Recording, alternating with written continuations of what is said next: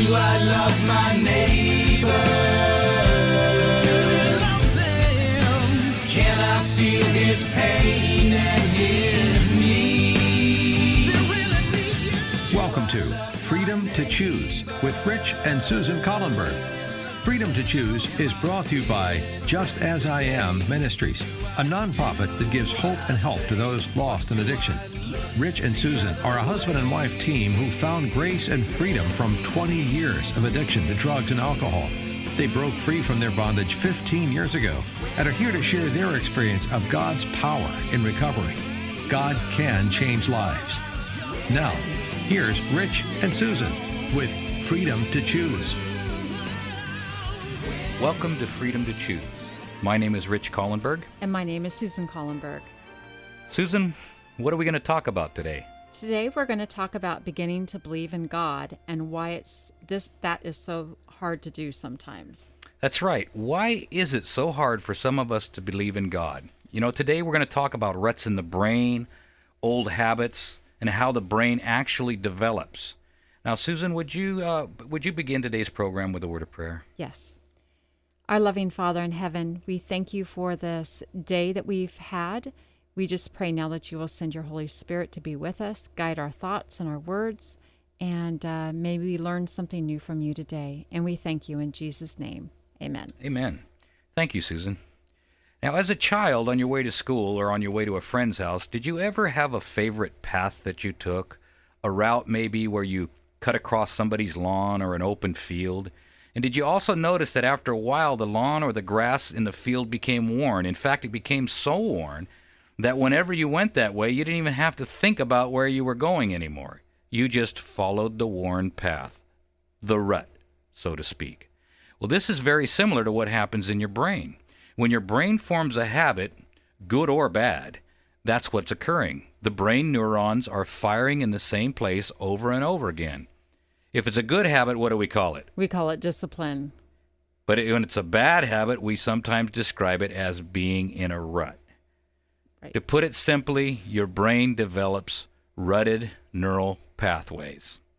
Now, back when I was a child, back in the early 60s, my grandfather owned a dairy, and I used to help him change the sprinkler pipe out there at the dairy.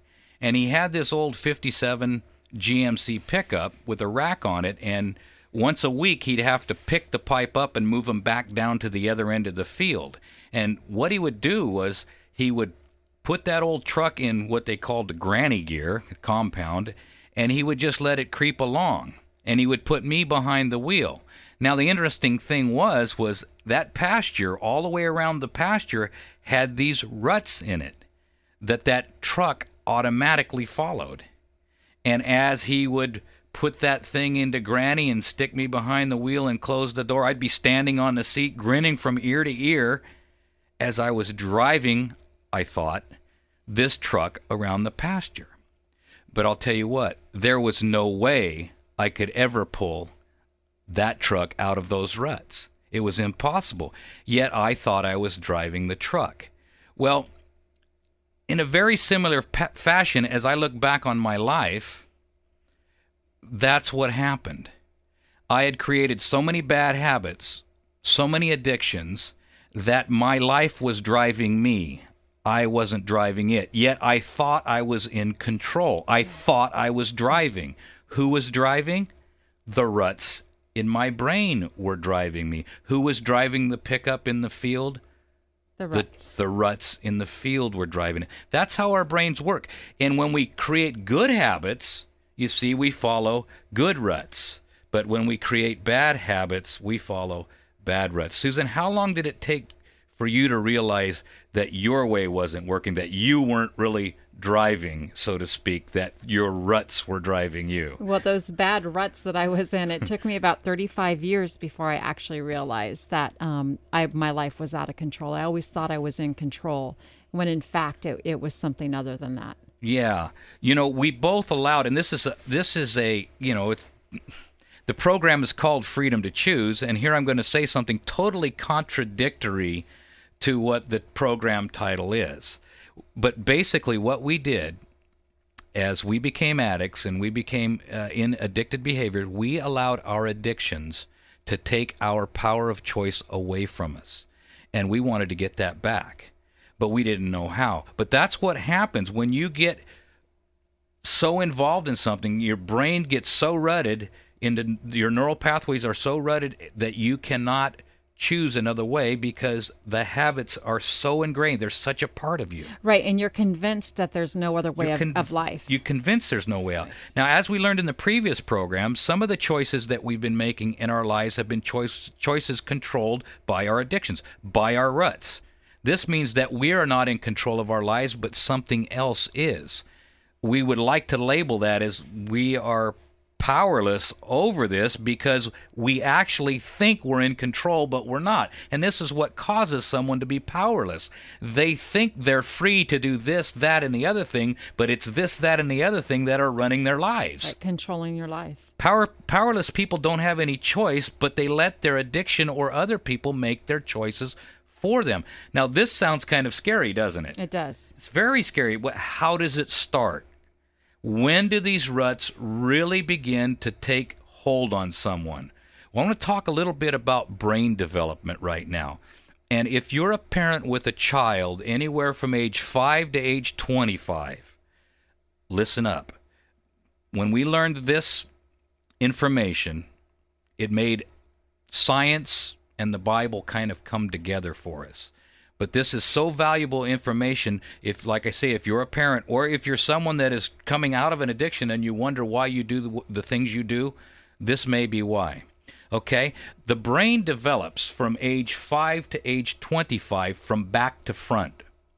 Okay? What this means is that the portions of the brain that deal with emotion, memory, learning, motivation, and judgment are the last to develop, and such are the most deeply affected by alcohol or drug abuse or bad behavior during ages 12 through 20, and often through, like we said, age 25. For example, if a teen abuses alcohol, the neural connections associated with memories and experiences related to alcohol abuse are the ones that are strengthened and thus embedded, or some scientists use the term hardwired. What does hardwired mean? It means a behavior pattern, or basically a relatively unmodifiable behavior pattern that's intrinsic to the organism. So we could say a rut. A rut. Right. So it's hardwired in, okay? So by the same token, neural connections damaged by or not used because of the alcohol or drug abuse, those related to learning, judgment, or emotion, for example, are pruned or not strengthened. Here you have a child, let's say 12 years old, that is abusing a substance. What's happening in their brain? Their brain is hardwiring or rutting the experiences of alcohol abuse and all the horrible reactions that they have to all of life's experiences, and the way that they react and the way that they learn is related to drug abuse, and that becomes a part of them. Meanwhile, the learning center, the emotion center, and their judgment center that is supposed to be being strengthened at that point in time, is being pruned off. So it's almost like a double whammy. It's a double whammy. So if a teen is doing music or sports or academics, those are the cells and connections that will be hardwired. If they're lying on the couch or playing video games or watching MTV, those are the cells and connections that are going to survive. Now, this is very interesting from this neuroscientist, Jay Guide, at the National Institute of Mental Health. He reported around puberty and on in the adult years is a particularly critical time for the brain, and he calls it sculpting, to take place. He compared the human brain in the years of puberty to an unformed block of granite ready for the artist's hand. The art is created by removing pieces of the granite, and this is the way the brain also sculpts itself. The advances come from actually taking away and pruning down certain connections of the brain themselves. Okay? So in reference to his findings, Guide lamented, "I think that right at this time, when the brain is most vulnerable, is also the time when teens are most likely to experiment with drugs or alcohol." Now remember, if your child is experimenting and is drinking or doing drugs on a certain evening, it may not just be affecting their brains for that night or even for that weekend, but for the next 80 years of their life. Proverbs 22:6 says what? Train a child in the way he should go, and when he is old, he will not turn from it. Wow. Now, you see, this late stage brain development also explains why teens don't know why they do some of the things they do and why they take risks that they likely would not engage in if they had a fully developed brain. That's right. And the hindsight or the memories and experiences that go with it. Let me give you an illustration of what I'm talking about. My father used to own a 65 Malibu, Chevy Malibu, with a 365 horse 327 in it. And the very first time that I drove it by myself with no one else in the car, I wonder what happened. What happened? I was taking a friend home. First time I'd been in the car by myself. Got my license. Okay, here we go. And I was taking him home. He only lived about a mile and a half away. Taking him home, and I said, I'm going to turn into that driveway a little hot. So I whipped into the driveway about 40 miles an hour, and I stood on it. And it slid one way, and I overcorrected it. And it slid the other way, and I overcorrected it again. And I shot through the barbed wire fence out into the field. Why did I do that? Because I didn't have any memories. I didn't have any brains. Yeah, I didn't have any memories or experience on what would happen when you took a car down the highway and hit a dirt road at 40 mile an hour sideways. Right. And see, so this is the way it is with children that miss their early years.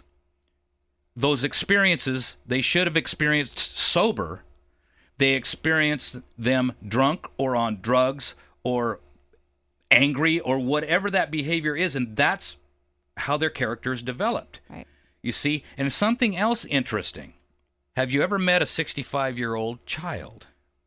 Let me explain Susan, how old were you when you began doing drugs? Well, I began smoking when I was 10 years old and drinking. Mm-hmm. So that's how here's what happens. When you're a child like that, and you're trying to get away from things, and you don't like the way you are or the way life is, you begin to self-medicate. Right. Okay? And this self-medication does something for you. Mm-hmm. It takes you away from who you are. But it also does not allow you to live life on life's terms. Right. When something good happens, what do? I medicate. When something bad happens, what do? I medicate. When nothing happens, what do? I medicate. Okay. So what happens through your young years of your life is you take away all the opportunity to learn judgment, reactions, proper emotions, Right. and all that stuff. All that learning center is being pruned off. Correct. And you are hardwiring or strengthening your bad behavior, your bad reactions, your jealous reactions, all these reactions are being strengthened Right. through that. And now your brain is fully developed. And you come through life in your addicted behavior, and then all of a sudden you get clean and sober. How old are you now emotionally? Right back to that little 10-year-old. Exactly. Now you have to unlearn all of that. You're not starting from square one. You have to unlearn all of that bad behavior. You have to unlearn all those nasty reactions. You have to unlearn to not go to the bottle or go to the baggie or go to the anger or the tantrum or the whatever it is that got you your satisfaction or how you dealt with things. It would be great if everything could just be erased and you could start all over, but you don't. You don't. You You've don't got to go pass through. go. You don't collect $200. It's you have to unlearn. Right. And these things, just like Grandpa's truck out in the field, they're rutted in. It's hard to yank the truck out of the ruts. Right. So, not only are addicts trying to yank this truck out of the ruts by their own, but they're convinced they don't have a choice because it's the ruts in the brain that convinces them. They know no other way. They know no other way. What's the only way out?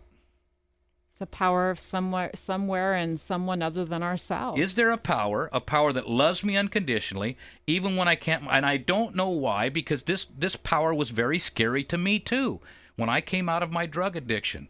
Why was God so scary? But here's this creator of the universe, this God that we need to think of him and him alone as our solution, because God actually wants to recreate us in his own image, and he's the one that has the power to do it. We cannot pull the truck out of the ruts on our own. He wants to do it according to his plan because he really wants to help us. Just remember, it's not God's plan for anyone to become an addict. God would never choose to place a single one of his creatures into a life of dependency on alcohol or drugs or any such thing. God is not to blame. No, something else is going on. Now, what I mean by that is, I know someone will say the scripture, yeah, but to whom he loves, he chastens, right? Mm-hmm. Right? Well, to whom he loves, he disciplines. What does that mean? Tell me that if you had a child that had never touched a hot stove, and he was looking at that glowing hot stove and walking over, and you told him don't touch it, and he didn't touch it, but 20 minutes later he went over and you told him don't touch it again, it's hot, you're going to get burned, and 20 minutes later he came over and finally he couldn't resist himself, and you let him touch it because you know once he touches it, will he ever touch it again when it's hot? No. Hopefully not, right? Now, do you like that experience? No. No, the parent does not like to see his child get burned by the stove. However, those things happen. So something else is going on in a lot of senses. What did we give ourselves over to as addicts? See, as we look around the world today, we see evidence that there's something more going on. We see clearly ever increasing evidence that there's a war, a violent war between good and evil going on. We hear of young children being kidnapped, drive-by shootings, corruptions with our leaders. We ask ourselves, why do people do these things? And what is it that's influencing them? It seems like nowadays that it's hard to even hold the family unit together. There's definitely evidence of something else is going on more than meets the eye. Don't you think? Yes. We ask ourselves this, though. This is what's always got me, always bothered me. If God is a God of love, why does he allow these things to happen? It's not a simple explanation, but it does start with the word freedom. You see, from the very beginning, God has desired love from all of his created beings. Yet in order for him to receive real, meaningful love from them, they must have the freedom and the ability to return that love. Otherwise, it wouldn't be love at all. That's right. God doesn't want to force anybody against their will. God will not force anyone. People, now, see, God can either have puppets or he can have people that love him. He can have people that have the freedom to choose, or people that said they love him and served him because they were programmed to do so. God does not run his universe with a bunch of programmed people. That's not love. So here's where the problem lies. With the freedom to choose that God has given us, we as human beings have made it our tendency to choose evil and follow the devil, which we do quite often. This is the type of behavior that brings on a life of addiction and dependency, not God's actions. Satan, that fallen angel called the devil, has been rebelling against God ever since the world began. He's doomed and will eventually be destroyed. But we don't have to share that fate. From now on, we can choose God, can't we? Yes, we can. And see, God has given us this freedom to choose. And as we have gone through our lives, we've made mistakes. And we've caused rutted neural pathways. And we've caused habits that are hard to break out.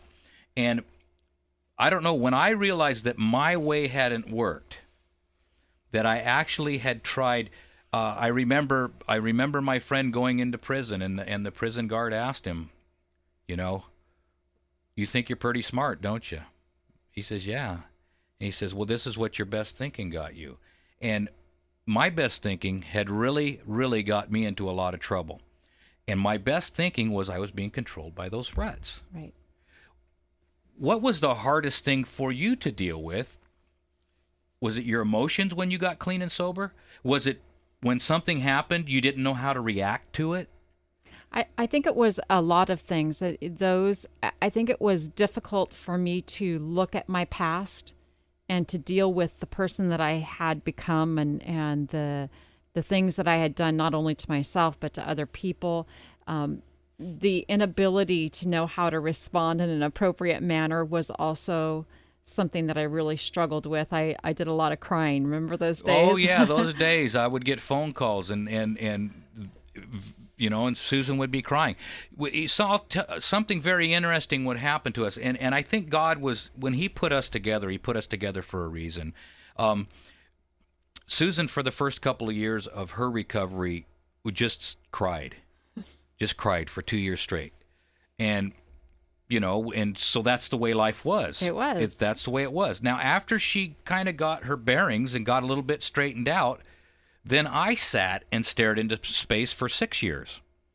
What was I doing? I was trying to deal with these emotions that I had never felt before in my life. I was trying to deal with feelings, reactions to problems, situations that I didn't know how, and I had nothing to draw from. Right, because it was like a child trying to deal in adult situations. Exactly. And there was no experience to draw on. No experience to draw from. And there is nothing worse than being just sitting there dumbfounded.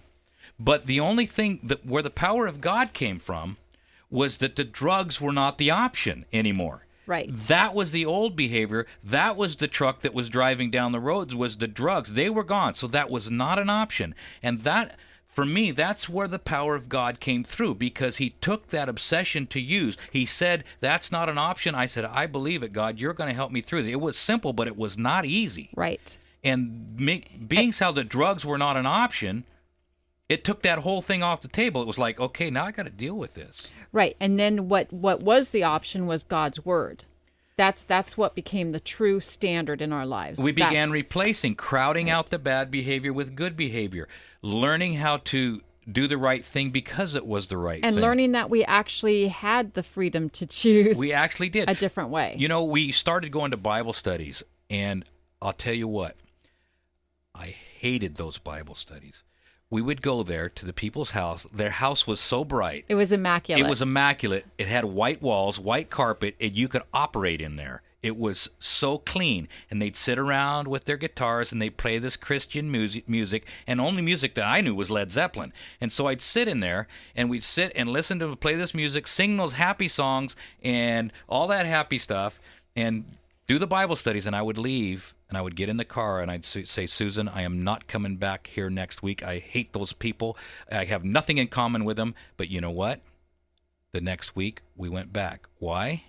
Because it was the right thing to do. And the Holy Spirit was leading us ever so slightly, ever so slowly, ever so carefully, with the right people, putting the right people in our lives, putting the right Bible studies in our life, the right information, just exactly what we needed to hear whenever we needed to hear it. God was there with some preacher. He was there with some person that would help us. It was unbelievable to watch the Holy Spirit in action. And Susan used to journal quite often. She still journals, but she used to journal all the time. And if we review and look back at the miracles that happened, the people that God put in our lives, and it was incredible, and how stubborn we were, yet God still gave us the power to do the right thing because it was the right thing. That's right.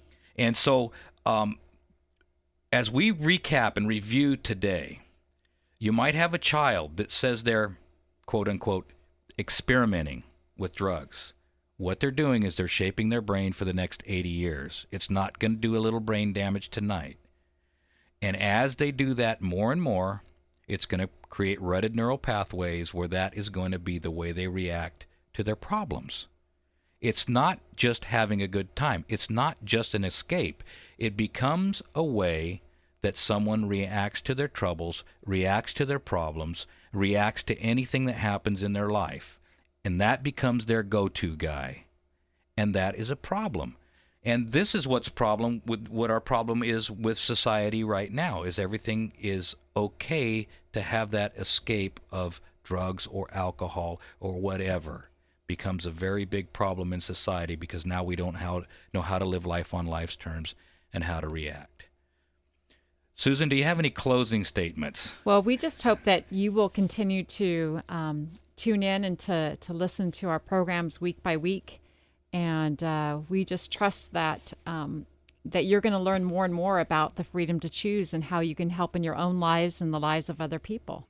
And remember, folks, there are only two ways to live your life. One is like nothing is a miracle, and the other is like everything is a miracle. And you have the freedom to choose.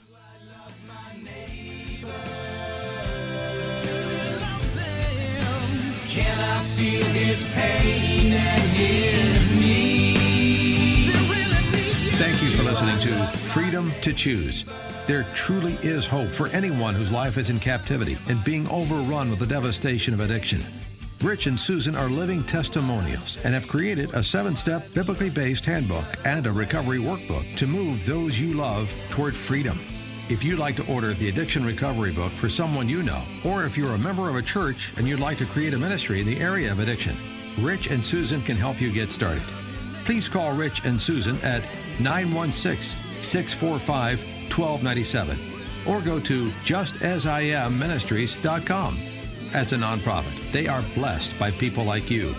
916-645-1297 or www.justasiamministries.com. Thank you for listening. And remember, you can do all things through Christ who strengthens you.